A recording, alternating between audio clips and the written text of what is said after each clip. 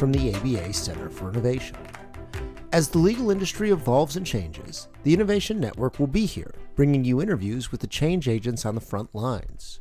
We'll talk about new service delivery models, court-based innovations, and other developments that positively impact how the public and the profession access legal services and information. I'm Joey Gartner, Director of the ABA Center for Innovation. Earlier this month, we learned about sandboxes in the United States from Jeff Kelly. In Canada, the sandbox environment has continued to gain steam as Alberta followed British Columbia and Ontario to be the third province entering into the regulatory experiment known as a sandbox. Today, we'll take a deep dive into Alberta's sandbox structure, the road to its implementation, and what's next. And joining us for this conversation are three key players in the sandbox environment in Alberta. From the Law Society of Alberta, we're joined by Corey Gitter, Chioma Ufadike, and Len Polsky. Thank you all so much for joining us today. Chioma, we'll start with you today. Why don't you go ahead and introduce yourself so that our audience can get a little acquainted with who you are and what you do in this space? Okay, absolutely, Joey. Of course, I'm Chioma Ufadike. I'm currently the Senior Manager, Risk and Compliance at the Law Society of Alberta. And with regards to the sandbox here at the Law Society of Alberta, I am the project manager. Our next guest is Corey Gitter. Corey, tell us a little bit about yourself. Hi, Joey. Yeah, my name's Corey Gitter. I'm the Deputy Executive Director and Director of Education and Policy at the Law Society of Alberta. I've been with the Law Society for about 7 years now, and I would say the first 3 to 4 years of my tenure were really all about innovation and regulation and trying to build something like this sandbox we now have. Our last guest today is Len Polsky. So by background, or by way of background, I'm a lawyer by training. Spent several decades in private practice, most of the time running my own law firm, litigation boutique. So I was able to experience firsthand what it's like in the trenches practicing law. And then about 8 years ago, I joined the Law Society, spent most of the intervening years running the practice management department, where I could apply what I learned in private practice to helping other lawyers succeed with their practices. And then more recently, I became the manager of legal technology and mentorship. And in that capacity, I'm heavily involved in the working group that is putting together our sandbox. Well, thank you, all three of you, for bringing your expertise to the Innovation Network today. Chioma, how would you define a sandbox? So the sandbox concept is not really new. And I think most people know sandboxes primarily from the fintech industry. But the sandbox concept, as we all know, is gaining popularity now in the legal industry. We have sandboxes currently in place, as you suggested, in 3 Canadian provinces, so BC, Ontario, and now Alberta. But in a nutshell, Innovation Sandbox is really a safe place where the providers can develop innovative models for the delivery of legal services that currently cannot be offered due to our existing regulatory requirements. It essentially allows the providers to test their new ideas and models for the delivery of legal services in a controlled environment. Sandboxes are not new. These are a concept that has been well developed in fintech. I think internationally, we know there's upwards of 70 participating sandboxes. And sandboxes are not uniform. What is unique about what Alberta is looking to do? I would say what's unique about us, we just got our sandbox approved by the benchers or the board of directors in October, and we have a launch date in February of 2022. But prior to that, I think we did a lot of learning, right? From Utah, from BC, and even from Ontario and the UK, just learning about their processes. So I wouldn't say what we're doing is something new and something different, because we've just taken facets of the way other sandboxes have been operating. We have a unique program where we have a framework that governs the program. We have eligibility criteria that the applicants, have to make sure that they meet the criteria before they apply into the sandbox. We have an assessment and approval process. We have technology to help us facilitate the receipt and the approval of the application. So I would say not necessarily unique. I would say we've just taken facets from the different provinces, organization, and we've developed a unique sandbox. I think Len has his hand to add something there. Right. Well, like Chioma just said, there's a lot of similarities between the three. But there are a couple of things that we've learned from the others and that distinguish what we're doing. One of the things is we don't have a time limit on our sandbox. Some jurisdictions have a 2-year runway, 5 years. Our approach is to say if there is innovation that will benefit the public, bring it on. And it may happen tomorrow, it may happen 5 years from now. We don't expect that the pipeline of innovations is going to end at any time. So we're just keeping it open. If 5 years from now, no one else is coming forward, we've run out of new ideas, well, then we'll take that as a mark of success that we've done our job. The other thing that we're doing is we're deliberately casting our sandbox as broadly as possible. So anyone is eligible to participate, lawyers and non-lawyers, companies, not-for-profits. So we're not restricting it. Ontario and British Columbia are taking the same approach. But then in terms of the kinds of proposals we want to bring in, we're not limiting our sandbox to a particular orientation. So Ontario, their sandbox is framed in terms of technological innovation. In British Columbia, the focus is heavily on access to justice. And those two pieces are definitely part of what we're doing, but our attitude is to say, whatever the proposal is, there's a benefit. If it aligns with our strategic goals, bring it down and we'll listen to it. So a deliberately broad approach. So taking such a broad approach, Len, what do you anticipate success looks like? Well, I suppose first and foremost, good participation, a good response from the legal community and the non-legal community as well, to have identified better ways to do law. And it may be in 1,000 small ways, it may be something groundbreaking, but a broad response that really informs us about how we can do it better.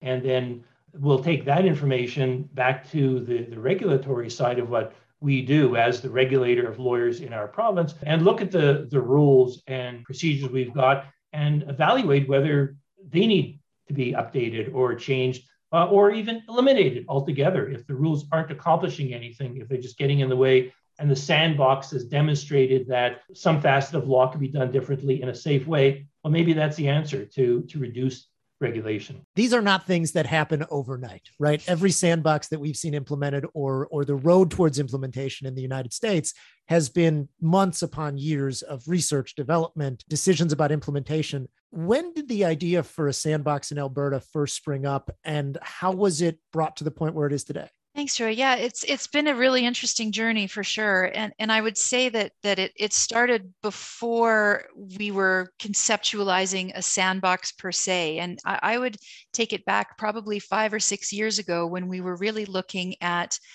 how and whether or not, as the regulator in the legal profession, we should be regulating law firms and legal entities, not just individual lawyers, and what that might look like. And at the time, a lot of that work had been going on in the UK. The UK had had a major upheaval of the regulation of legal services. And similarly, some big changes had been going on in Australia. So that really got us thinking about how is it that the public is best served in the legal industry? How can and should legal services be delivered? And should we be looking at not only how the individual lawyer is delivering those services, but how the organization they're a part of is delivering the service. And you may recall back around that time, there were a lot of debates happening around alternative business structures, ABSs, which became a bit of a dirty word in some places because there was a lot of fear in the legal community that ABSs would lead to a degradation of the profession. You would have non-lawyers telling lawyers what to do, ethical standards would be compromised, and so on. And that things like we'd lose the ability to protect solicitor-client privilege and things like that. So back then, when we were thinking about what innovation could look like, where would innovation be driven, we really thought it would be at this organizational entity level. But those conversations were very difficult back then because they became very conflated with the fears that were associated with alternative business structures. So I think that we've come such a distance since then. And in part, the notion of a sandbox as that safe place has helped us bridge some of those fears, because it is a bit of a protected environment where the Law Society still keeps a close watch, in a sense, on the ethical issues, on the risk mitigation that the organizations are doing. And I it's just been fascinating to me, because from that time 5 years ago, where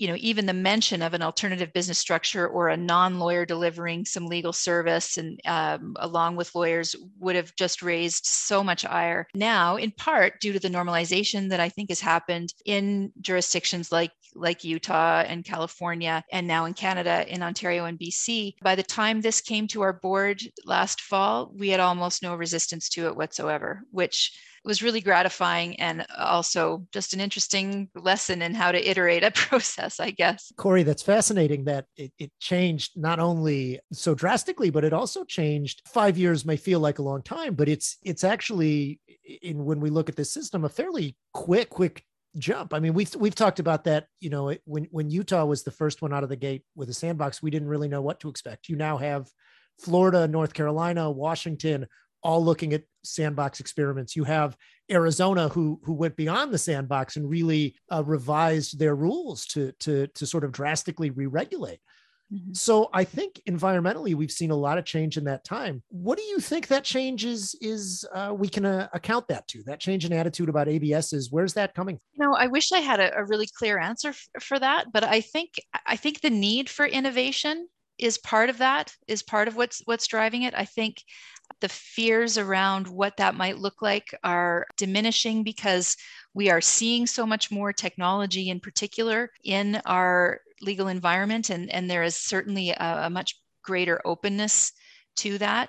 I think the access to justice piece is one that we can't ignore either. It's also a driver in that pushing need that perhaps some of these innovations might assist there. There was a lot of cynicism, again, going back 5 years ago, as to whether or not these types of innovations and alternative business structures, or whatever they were going to be, would have any impact on access to justice. But I think there's been a growing willingness to at least give that a shot, because the need is so great. So I don't know that I can really pinpoint why the changes happened. I think just ongoing conversation, normalization of technology, and perhaps a bit of a drive to find new solutions for the access issues that I think we have all across North America. Chioma, operationally, what are you thinking about for the next step? So the sandbox really is overseen by the Innovating Regulation Group. We oversee the operational components and we make decisions, right? And that group is comprised of, I would say, senior staff members of the Law Society. So I'm the project manager, Corey is the project sponsor, Len is the member, and we have other people in the project as well. So where do we go from here? October, like you said, we had the approval. Right now it's just project management, right? Designing of the sandbox. We finalized the framework, the criteria, there's communications, there's several operational and technological pieces that we need to put in place, designing the end-to-end aspects of the program and officially launching it in February. And then we do the communication and advertisement pieces. One thing I'm curious if you've given thought to is data collection. What data do you think is going to be essential in understanding if your sandbox experiment is successful? I think as we receive the proposals and the applicants, right, I would think the area or that they would like us to relax the rules, what they would like to do in their proposal. That's the data that I would like to collect. In looking at Utah, I think the data that they've collected that is very useful to us is what is it that they want to do? Right? What is it that is offside of the rules that they would like a relaxation of the rules? So I think that's good data to collect for us in the sandbox. Part of our criteria is a little bit of who they expect to be serving, right? And I think we'll be asking for some reporting on how their project has been received, who their clients are, both volume and to the extent we have any demographic information about who it is they're serving. Because again, if we go back to some of the drivers behind this, right, back to access to justice, back to how effective is different technology and reaching a different client base, I think we'll want to hear from our participants on those metrics as well. And if I were to just add one more thing, I think one of the items on the eligibility criteria is that model must offer prospects of clear benefits to the public, right? So what are those benefits? Could it be improved efficiencies, cost, access? Again, we always say that it must advance the goal of the Law Society strategic plan. So what is that? So that is something that we would like to gather at the end of the project to see if what you've proposed to do, you're actually doing it. A lot of sandbox approach stems around the idea that what we're building is being done in an environment where consumer protection can be monitored. Len and I actually met with a representative from Utah, and specifically we talked about their complaints, number of complaints and levels. And we're quite happy. They indicated to us that the data that they've collected, their complaint levels were quite low. So that's something that we definitely want to track, right? And design a process to deal with complaints from the public. Because again, like Len suggested, our sandbox is open to both lawyers and non-lawyers alike. So if a lawyer is generating complaints, how do we deal with that? If a non-lawyer is generating complaints, how do we deal with that? So that's essentially something that we would like to, data that I would like to collect and determine the process to deal with that. Yeah, if I could add on, Utah's experience is really instructive because, like Choma indicated, they've tracked the data, and the approved projects in their sandbox have had literally thousands of interchanges between the providers and consumers, and they've had literally a handful of complaints. So there's a concern for any of the sandbox projects that the sky will fall down on all of us if we open up, if we relax any kind of regulation. And their experience, which I think is typical, is that that's not the case. If we build appropriate guardrails and we're looking out for the risks, we do risk-based assessments, we should be able to emphasize the benefits without letting the potential for something going offside skew the debate. Do you have a belief that, sandbox structures and allowing alternative business structures are really the degree of risk that some critics of sandboxes may say they are? Well, it depends how they're structured. We're going into it by inviting people to come forward with ideas that have a demonstrable benefit, hopefully, but also we're saying right out of the gate, we want you to acknowledge that there are risks. Tell us about the elephants in the room and how are you going to deal with them? And if those risks can't be addressed in a reasonable fashion, well, then ultimately the cost-benefit analysis says we shouldn't approve those projects. If they get past that hurdle, it means we've tried and they've tried to reasonably anticipate the problems that may surface. We head them off at the pass. No project is going to be foolproof. We're not going to have a 100% success rate, but that's not the measure of success. And I think if it's approached in a thoughtful way, protection of the public in mind, we should be able to make it a safe, controlled experimental zone. Have you encountered critics on the other side that say sandboxes really don't go far enough into addressing the access to justice crisis and we should be more aggressive? Well, those perspectives are always there. To use Arizona as an example, they haven't gone the sandbox approach. They've simply taken specific rules and revoked them. And they've cleared out the way in those areas. And it's a much more focused approach. And that's a very legitimate way to go about it. But the advantage of a sandbox is we're not limiting the innovations that might come down the pipe to those specific areas. So we'll just see what happens. Hopefully, the successes will build on themselves when people see that there are benefits and people are comfortable with that, both the public and from the regulator side. That will just encourage more innovation, more people to come forward, and a greater comfort level. I can just jump in and out. I think we will have a lot to learn as we go through this process.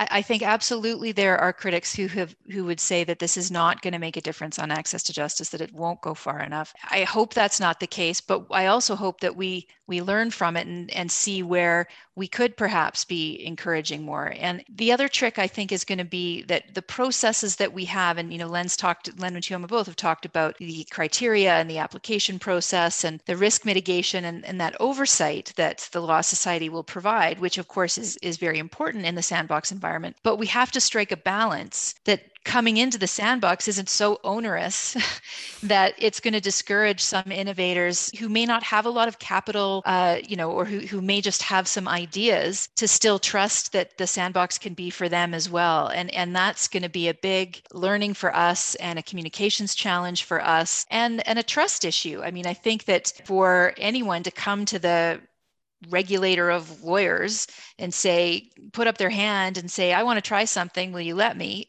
is a leap for some. So there's a trust gap there that if we are successful in the early days of the sandbox, perhaps we'll be able to bridge. That will push some more innovation that will impact access to justice, because it will draw from perhaps a different group that might automatically see themselves as being appropriate for a sandbox. If I were to add something to echo Corey's thoughts, I mean, the ecosystem is changing.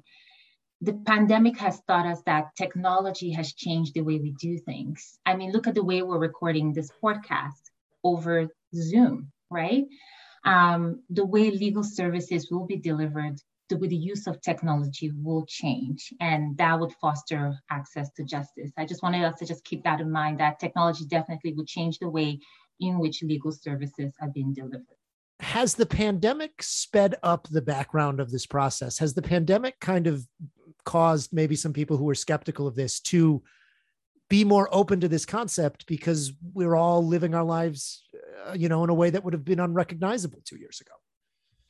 Yeah, I think it has. I mean, I think that the boulder was starting to roll downhill a little bit anyway, but I do think that it's opened up a lot. And a part of that is because lawyers in particular have changed so much about how they're interacting with the justice system through the courts, or whether it's the registration of documents, or how they're getting their documents signed. All of those things have really changed so quickly. And I think that, lawyers we can all probably agree, are a pretty traditional bunch who aren't too quick to pivot, but they had to pivot quickly. And as Len said, the sky did not fall. They were able to deal with documents over Zoom and proper signatures, and they were able to effectively advocate for their clients in the court system through technology. So yes, I think it probably has smoothed out some of those fears and created a bit more openness. We've been pretty fascinated to watch, at least in the American court systems, because there's kind of courts going down two tracks now, right? Courts who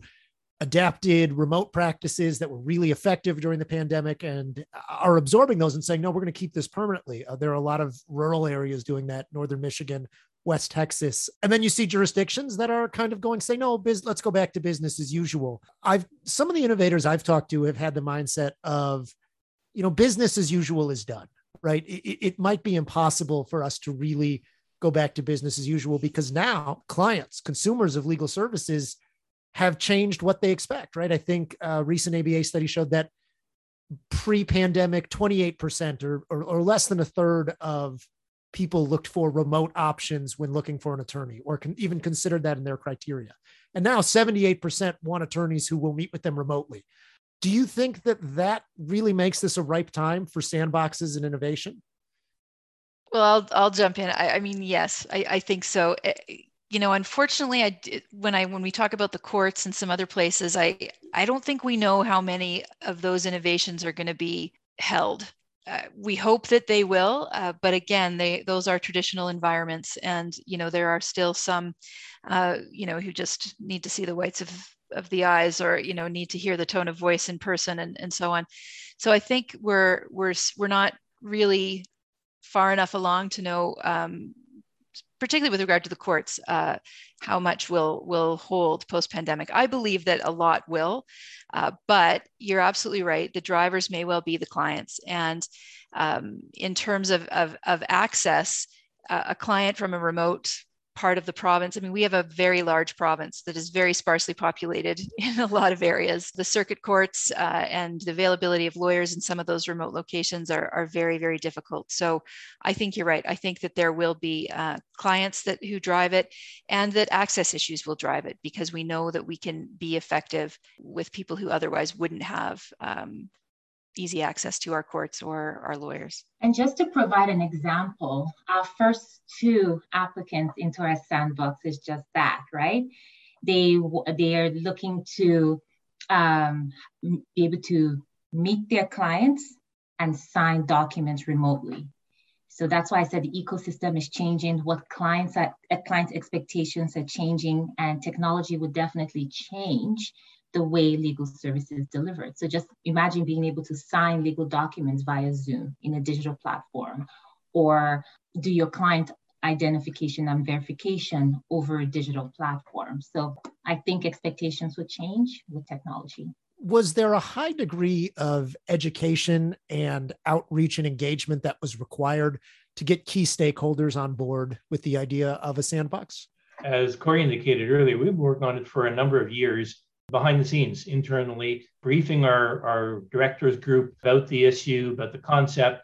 And at the same time, we were able all to see what was happening in Utah, in Ontario, in other jurisdictions. So at the end of the day, to get the green light to proceed with our sandbox required a lot of briefing and engagement, but we didn't get a lot of resistance, which other jurisdictions did. And we're really fortunate about that, because the support that our directors have provided for the project, I think, is really going to help.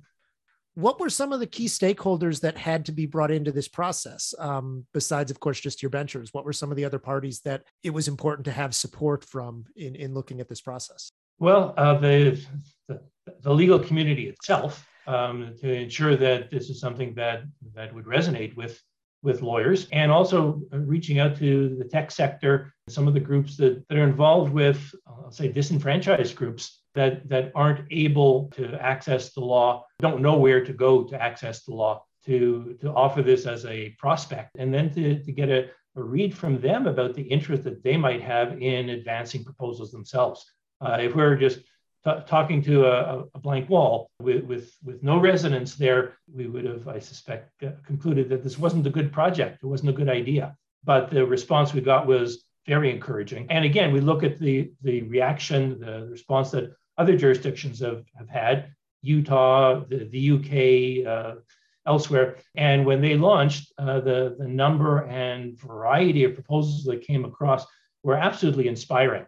And you couldn't guess. You couldn't predict what would come across. Just a fascinating array of improvements to how legal is done. One of the challenges we've got, though, going forward in terms of that kind of outreach is to make sure that the broader community is aware that we're doing this. What some jurisdictions have tried is the traditional build it and they will come approach, which works for regulation, issue a new ethics opinion, a new set of rules, and then wait for the legal community to check your website. That's not going to be enough for a sandbox. We have to change our approach and expand how we go about promoting the idea and getting people aware of it to encourage them to come forward. What is next for the sandbox approach? Well, I think it's going to be a big piece of communications. We're going to have to really think carefully and be strategic and persistent on how we are marketing that we're doing this and letting people know, and trying to, as I alluded to earlier, create that trust that come forward, like spend some time with us, talk to us about your ideas, and that we will assist in working through whether the sandbox is for them. And importantly, as Len has pointed out, reaching out to innovators who aren't lawyers, who might be willing to work with lawyers or who are interested in this space. We don't know how to do that very well. So we're going to have to get some help and find some new ways of spreading the word. Because of course, if you build it and no one comes, that would be very disappointing. The other thing we've got to do in the coming months as we build out the rest of the machinery is to resist the natural urge that we have as lawyers to overbuild. We're a rule-based bunch, and our natural reaction is to say, okay, we're going to build out the greatest set of rules and procedures you've ever seen, and make it really cumbersome and difficult for anyone to actually access the program. And then, like Corey says, to communicate the positive, which is that we're open for business. And I think for me, it would just be getting plugged into what other jurisdictions are doing, because we want to know what their challenges are, their successes, the failures, how they're dealing with applications. So a jurisdictional scan and just getting a good understanding of how they're handling applications and what they're actually doing. So just educational opportunity from other jurisdictions that have gone before us. Let me be the maybe the first from the ABA side to say congratulations on this development. We're really interested to watch and see how this plays out. Every sandbox environment, I think, is going to teach something new. So we're eager to learn from what you all have put together. Are there any closing thoughts anyone wants to share before we wrap up? I think just thank you for your interest in this. We'll be following your work as well. We continue to learn so much from our neighbors in the south, and it is exciting. And I take your point, Joy, that even though 5 years can feel like a long time for those of us who've been in it that whole time, in the grand scheme, we are seeing some pretty rapid development, and that's really exciting. Well, thank you, Corey. Thank you, Chioma. Thank you, Len, for all appearing on the Innovation Network today. It was an absolute pleasure to have you. Thank you. Thank you. Glad to be here. As always, you can follow the Center for Innovation at ABA Innovation on Twitter.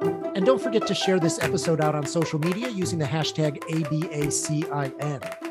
The Innovation Network is a production from the American Bar Association, the Center for Innovation. Opinions of our guests do not necessarily reflect those of the ABA. Editing for the Innovation Network is performed by Ben Woodson and Joey Gartner. Normally, this is the point where we would say we will see you next month, but we'll be taking December off and we'll be joining you in January for Season 3, where we take a deep dive into all issues re-regulation. We'll see you then.